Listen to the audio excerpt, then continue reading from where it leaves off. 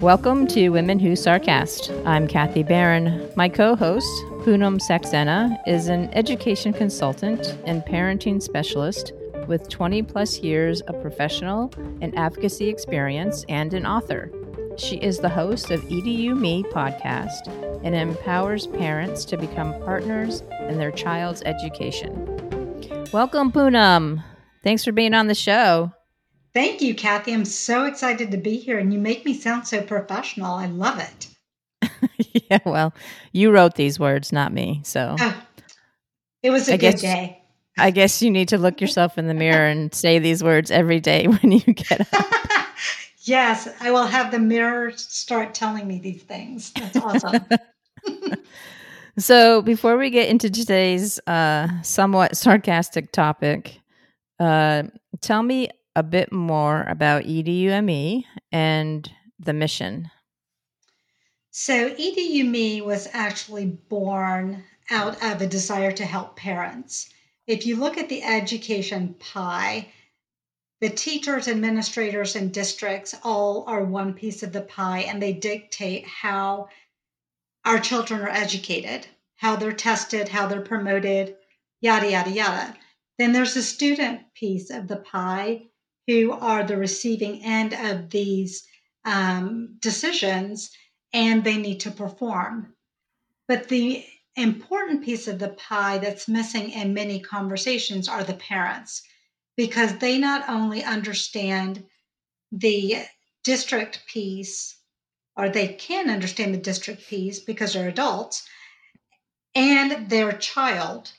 They have to advocate for their child because so many times children are unable to vocalize what's going on with them. So it's very important that we bring parents into the education conversation. And I saw that not only when I was a teacher, but also when I was volunteering in my children's schools for 18 plus years. So that is why we have EDUME, and we're having a great time. So how is EDUME supporting parents and their children during this pandemic? What's the number one concern parents voice regarding homeschooling their children?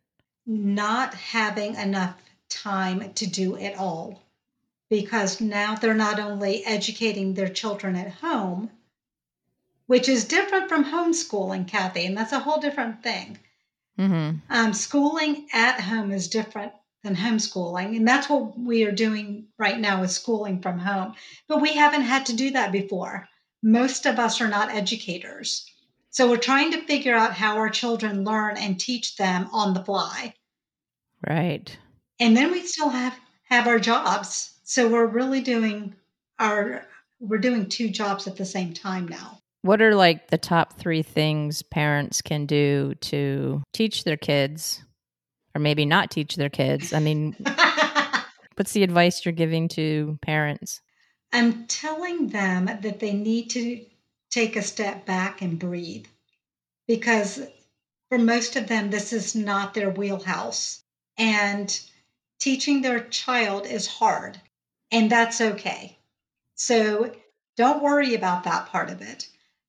The other thing that I'm sharing with them is to make memories.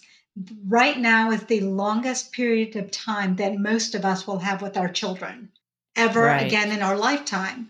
So make it memorable, do fun things, because my older children can't remember whether the dishes were put up and the laundry was folded, or I was a completely crazy person. They have no recollection of that, but they remember the memories that we made together. So this is a great opportunity for you to do that as well. Mm-hmm. And the third is teach your child life skills right now. That's what I would tell them. Teach them how to be independent. Let them do things in the house that create independence. You know, I learned how to change a flat tire before I could drive. If your kid is old enough to drive, teach them how to do that. It's a life-saving tool. And right now is a great time to do those types of skills that will allow them to be independent and not have to rely on someone else. Right. So now that the summer months are coming, it kind of throws, I mean, Is it a different dynamic during the summer? It is because we don't have classes, right? Right now, our academics are kind of eating up some of our time. But when school ends and there's no assignments and projects, and we can't go anywhere for the most part, or we're being very cautious, then it throws a whole different wrench into the equation. So I don't know. Summer's going to be interesting for a lot of people, including me. It is likely we will be together for 6 months, right? From March till August. That's a long time. Mm-hmm. Yeah. And I think a lot of people have been together for the last 2 or 3 months trying to figure it out and what to do with their kids. And now they have the summer months to figure it out. It's like they're going to become a camp counselor, forest ranger, A lifeguard. a lifeguard, right?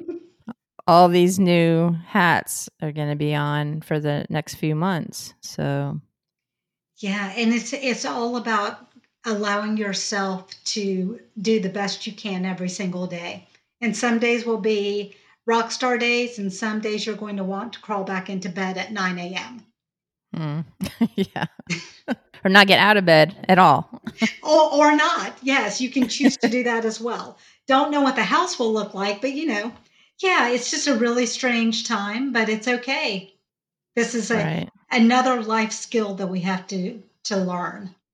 Right. Yeah. So you're currently working on an autobiography. Tell me more about the project. So I have wanted to write an autobiography for, oh gosh, probably 10 years.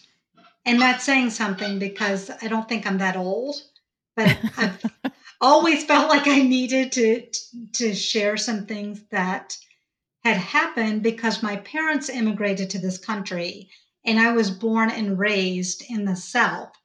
As you can tell, I have my Georgia twang going on right now. Yes, exactly.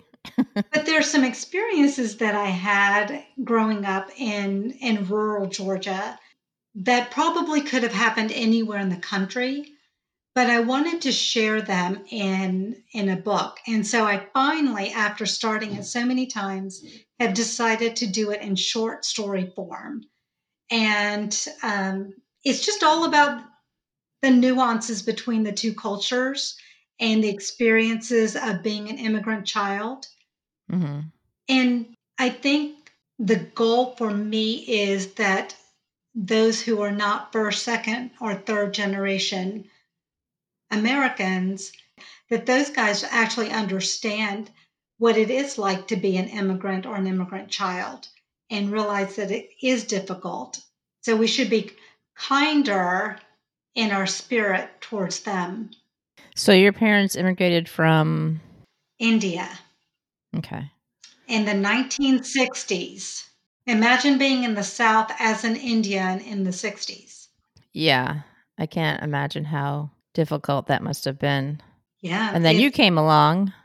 And I just totally threw a wrench in their lives because, that's just who I am. Right. So are you an only child? I am not. I actually have a younger brother who is a physician out in California. Mm-hmm. And we are exactly 12 months and 12 days apart. Oh, wow. Mm-hmm. Your parents must be mathematicians or something. Well, my dad's an engineer, if that counts. I don't know. Yeah, I'm sure he calculated when they were going to be born. I guess either that or, it was a great accident. I have no idea. So, give me an overview of kind of the different traditions that you speak in your book. I know there's one called bleaching. Yes. So imagine that you are an Anglo Saxon, we'll use that term, and you go to the beach and the tanning salon because you want to become tan, correct? Because you believe that that darker skin is more attractive. Mm-hmm. In India, it's quite the opposite. You want to be fairer. And so you go to bleaching salons as opposed to tanning salons. And it's just as horrid as you can imagine. Right. You walk in like you're getting any other spa treatment, and they slather this bleach on you. This is Wow. bleaching cream, and literally they're applying diluted bleach to your skin, which is, in my non-medical expertise, is worse than actually tanning. But I don't know that because I'm not a doctor. It's my theory. Right. I mean, pouring bleach on your skin doesn't seem like it would be healthy. Somehow, if you shouldn't ingest it, I don't think you should wear it. Just call me crazy. Right. Yeah. Can I say that? Yeah, you can call yourself crazy. Oh, okay, great. If the shoe fits. Right. Well, it's just like, when you're younger, we would put baby oil on ourselves to tan, Mm-hmm. and women would put or guys too, I guess, would put peroxide in their hair to make it blonder. So there's a lot of craziness out there.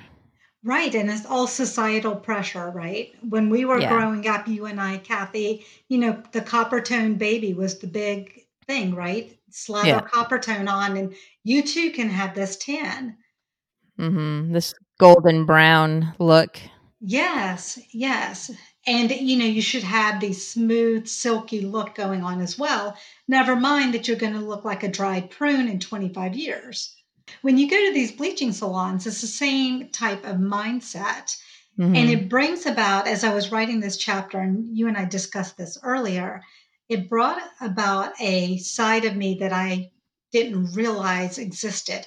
Well, I probably did, but I didn't bring it to the forefront. And it's really about how we, as a society, decide what is attractive and what is not. In India, the fairer you are, the more attractive you are, and the more marriageable you are. Okay, well, that's just dumb. Yeah. Who thinks that that's a good idea? No one. But that is how the tradition and culture of India has evolved. And I'm not saying that it's like that everywhere. So let me preface that with all that not every single person feels this way. But there are bleaching salons out there. And if you look at many of the Bollywood actresses, they are pretty fair. So they've Right. got to be doing something. So let's say that you can't afford to go to a bleaching salon, just like you can't afford to go to a tanning bed, or you live in the middle of Arizona and you can't get to a beach. And you put baby oil on, and Right. you put your little folding chair out in the backyard with this little metal reflector thing, right? That's supposed Mm-hmm. to make you tanner faster. Okay, no, no, no. Society should not think that's okay. And so, what transpired out of all of this, because I did grow up in this country and I have been to several bleaching salons, I admit it,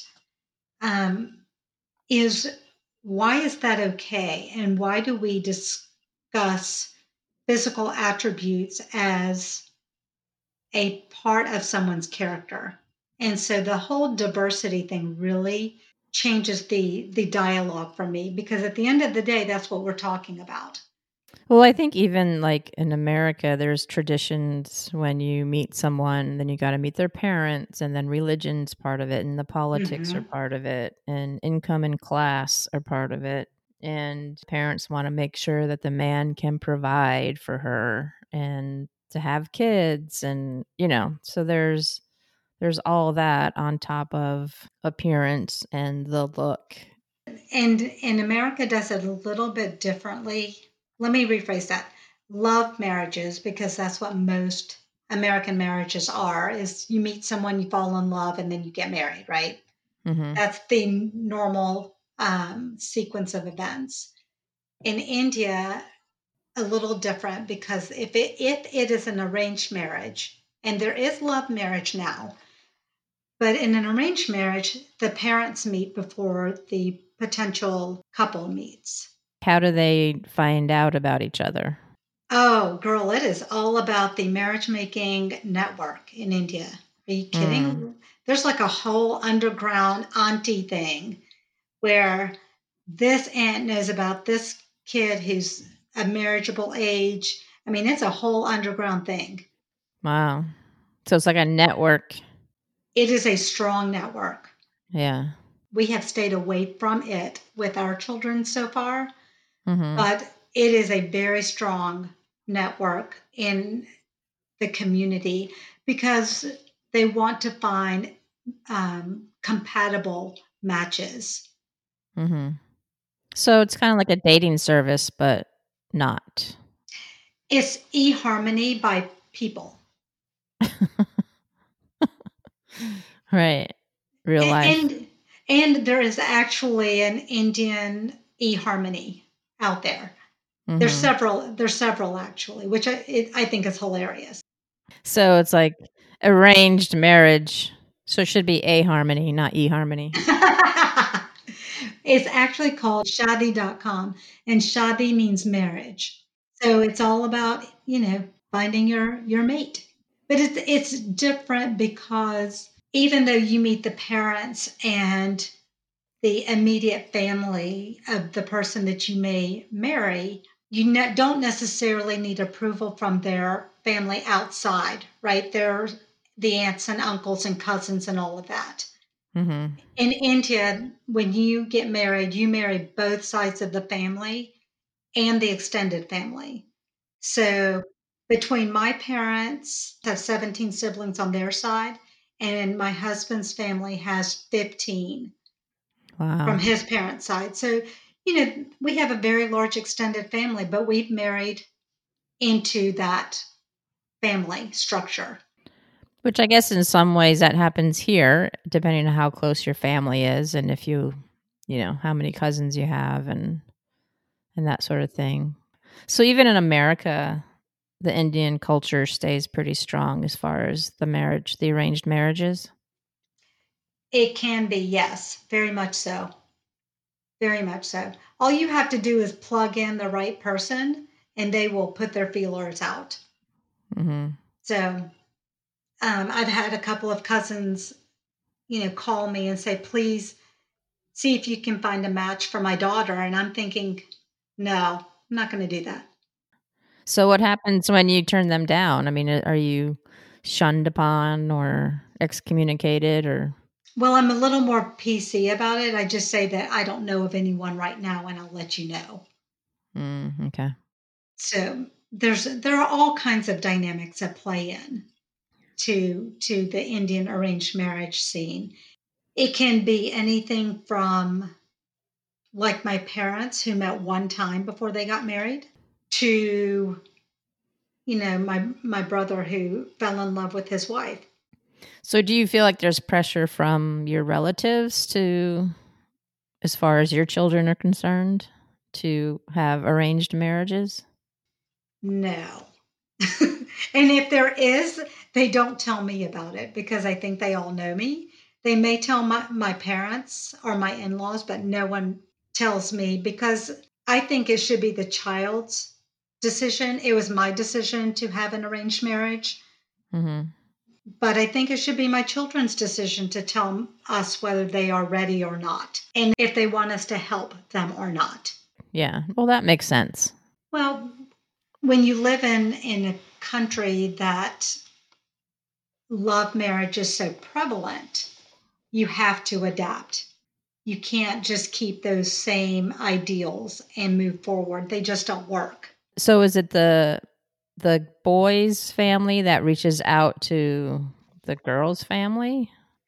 Well, it's really interesting because it's very important that the girl get married. It's not as important for the guy to get married. Don't ask me why.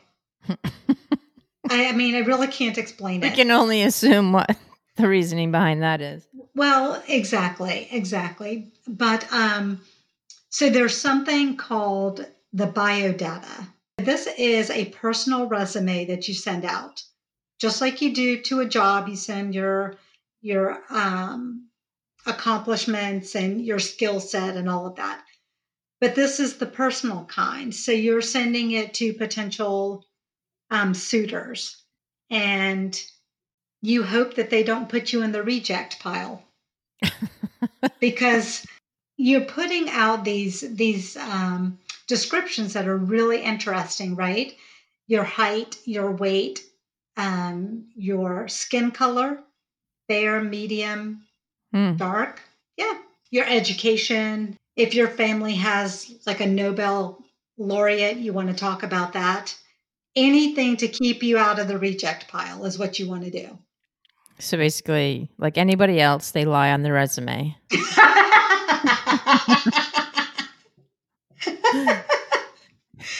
I guess you could lie on this, but because the network is so strong, it's really hard to get by with it. But it's a really interesting process. So you send out your biodata, and if someone is interested, the guy's family will get back to you. We'll get back to you. Okay. Yes, and they will say, "Ooh, we like her. Can we meet?" And then if there's this whole drama about the daughter has to get dressed up, she has to look very demure and quiet and introspective, which I don't do well at that. So yeah, right. Yeah, the whole demure part. That did not work well for me. But I never met my in-laws until the day we got engaged. So it's a little different, but in traditional customs, the boy side comes and looks at the girl and her family, and they have some dialogue about, how great their kids are and whatever. And then they go from there. And the boy comes too, and I put the boy in quotes because he's a potential groom. But what's interesting about the whole thing is, let's say you get through all of that, right? And you're getting married. There is a ceremony. One of the very first ceremonies in a Hindu marriage is you take a garland of flowers and you put it over the person that you're choosing to marry, which is the bride and the groom, right? Now, the guy has accepted the proposal from the girl, which is why you're getting married now. But when the garland is exchanged, the girl is putting it on him first to say, "I choose you."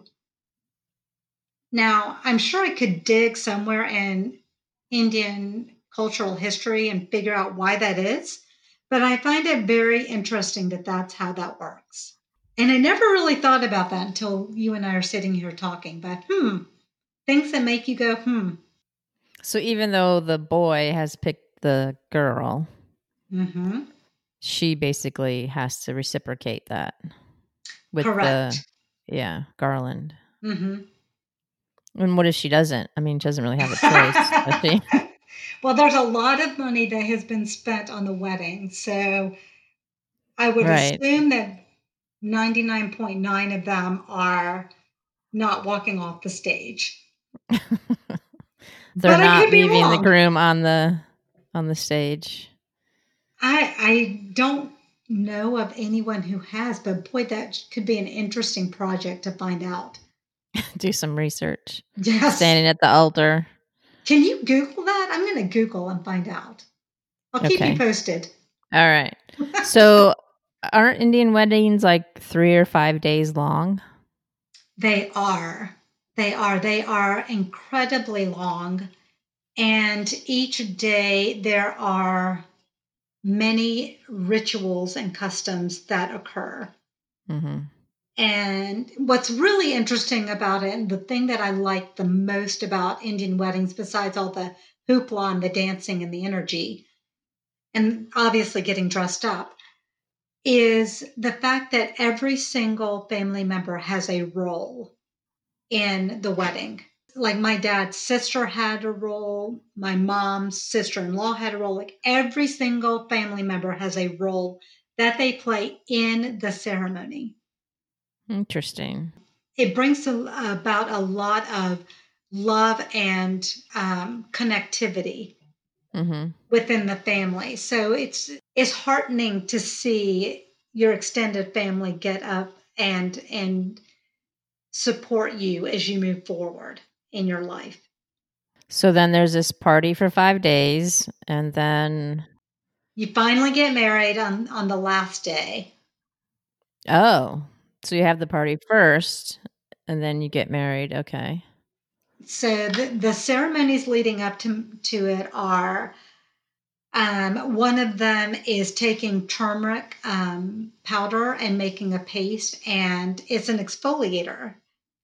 And you literally slather it all over the bride or the groom to exfoliate them so that, again, they can be fairer for the wedding. So the bride and groom, are they seeing each other during the party before the wedding, or do they not see each other? Now they do. Now they do. Um, in olden times, you did not. In Okay. olden times, I'm talking, I guess when I got married. So I've been Mhm. married almost 30 years. So Mm. I know it's a long time, girl. It was a long time. And it was an arranged marriage, so that's Yeah. So you our must marriage have was, you must have liked each other. we only knew each other for 3 months when we got married. Mhm. And we dated for 2 weeks before we decided to get married. So our first meeting was, remember I was talking about the resume when you send it out to your potential boss? Well, Mhm. when you go in for that interview, right, they're not going to ask you, will you please refill the stapler and the tape dispenser and all of that, right? The little minuscule things. No one's Right. asking, hey, do you put the toothpaste cap back when you're done? We're Right. like, all right, we're heavy hitting tonight. How many kids do you want? Where do you want to live? What is your profession going to be like? What is your vision? How are you planning on taking care of your parents as they get older? All of those things are happening on those, well, at least an hour first date. Mhm. So we did all of the heavy stuff first. So we always knew what our life goals were. And then we worried about whether the cap of the toothpaste was on. Right. And this was just you two. There wasn't any family involved. So our parents met first. They went Okay. to, well, we sent a biodata with pictures. Right. And then the parents met and then you met Anu. Correct. Okay. Correct. And then we went out for 2 weeks and then we decided to get married.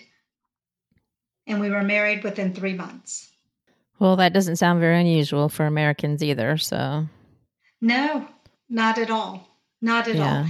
I think it depends on the two people that you're talking about. Yeah.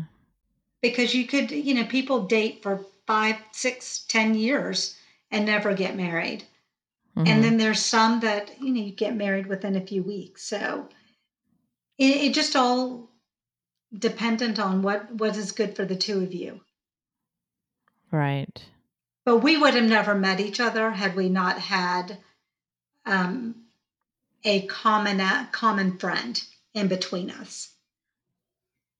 Oh, okay. Well, that's good. So Yeah, basically you were set up as a blind date. correct. What else in your book can you tell us about that you're covering?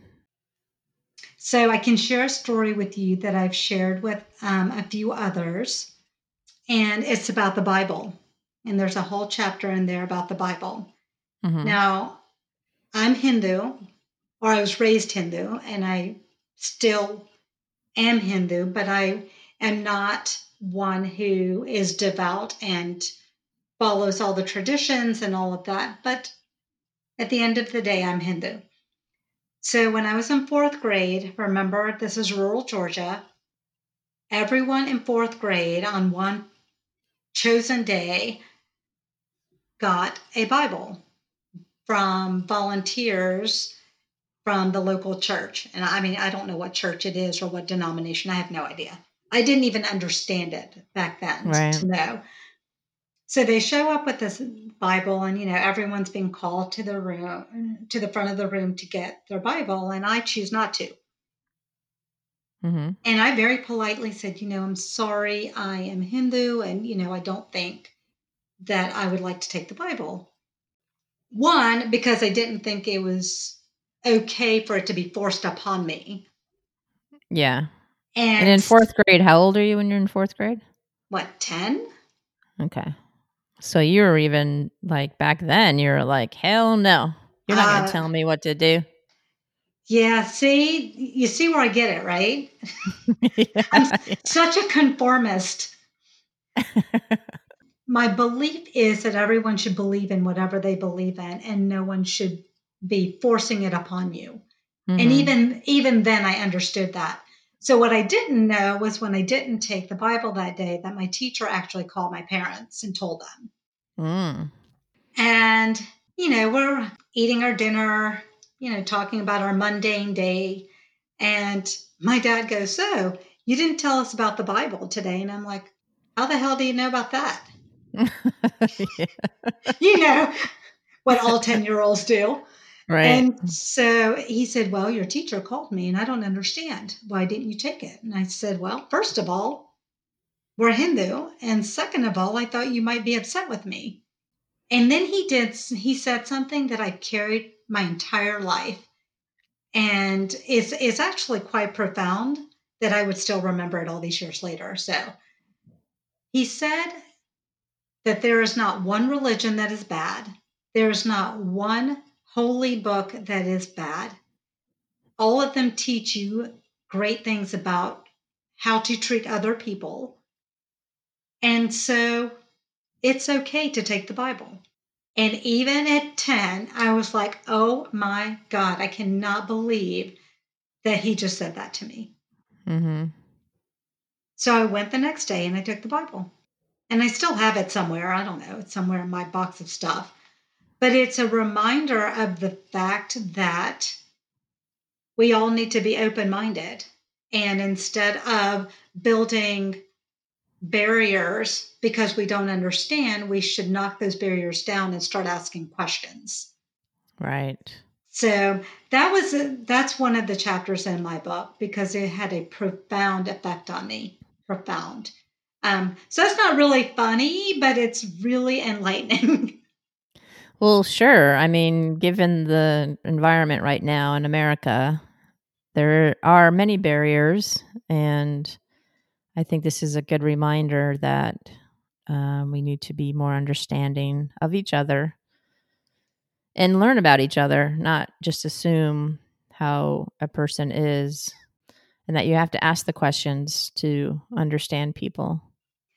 I think that's the hardest part when you're an immigrant from another country and you are not the predominant skin color Mm-hmm. of the country you're living in, is that people immediately make assumptions about you.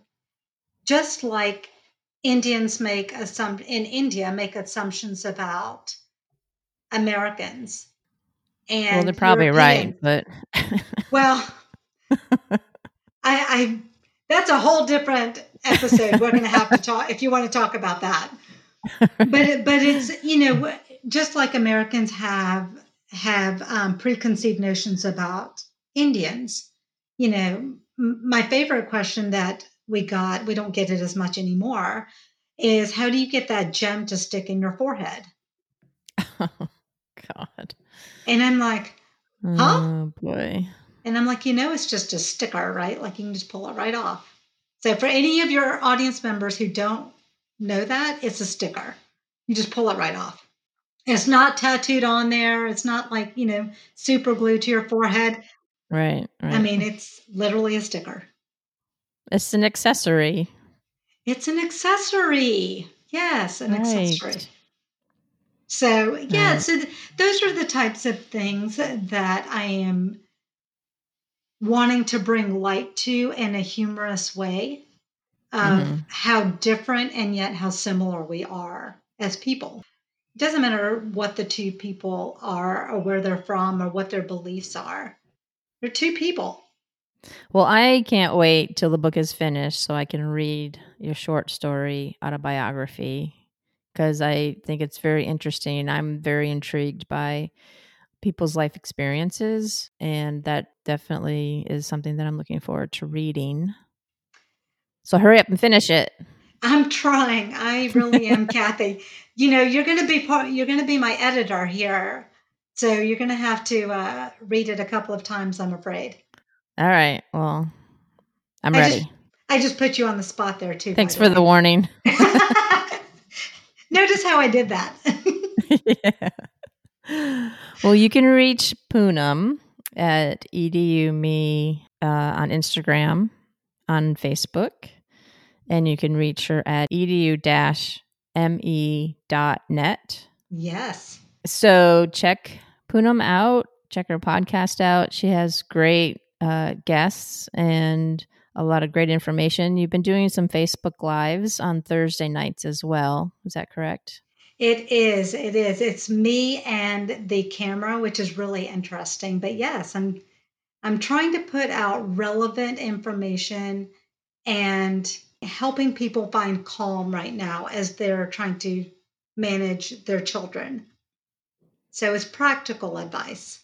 Mm-hmm. And with the summer series coming up, that should be very interesting. Yes, I'm working on that, trying to find some fun things for parents to do. Well, thank you, Poonam, for being on the show. I really appreciate it. Yes, Kathy, thank you so much. What an honor it is to be on your show. Well, I appreciate you taking the time out. Absolutely. I love your show, and I love you, and I love our friendship, so I'm honored. Likewise. Thank you so much. And thank you for listening to Women Who Sarcast. Show music provided by Mike Imbassiani. You can find him at mikeimbassiani.com.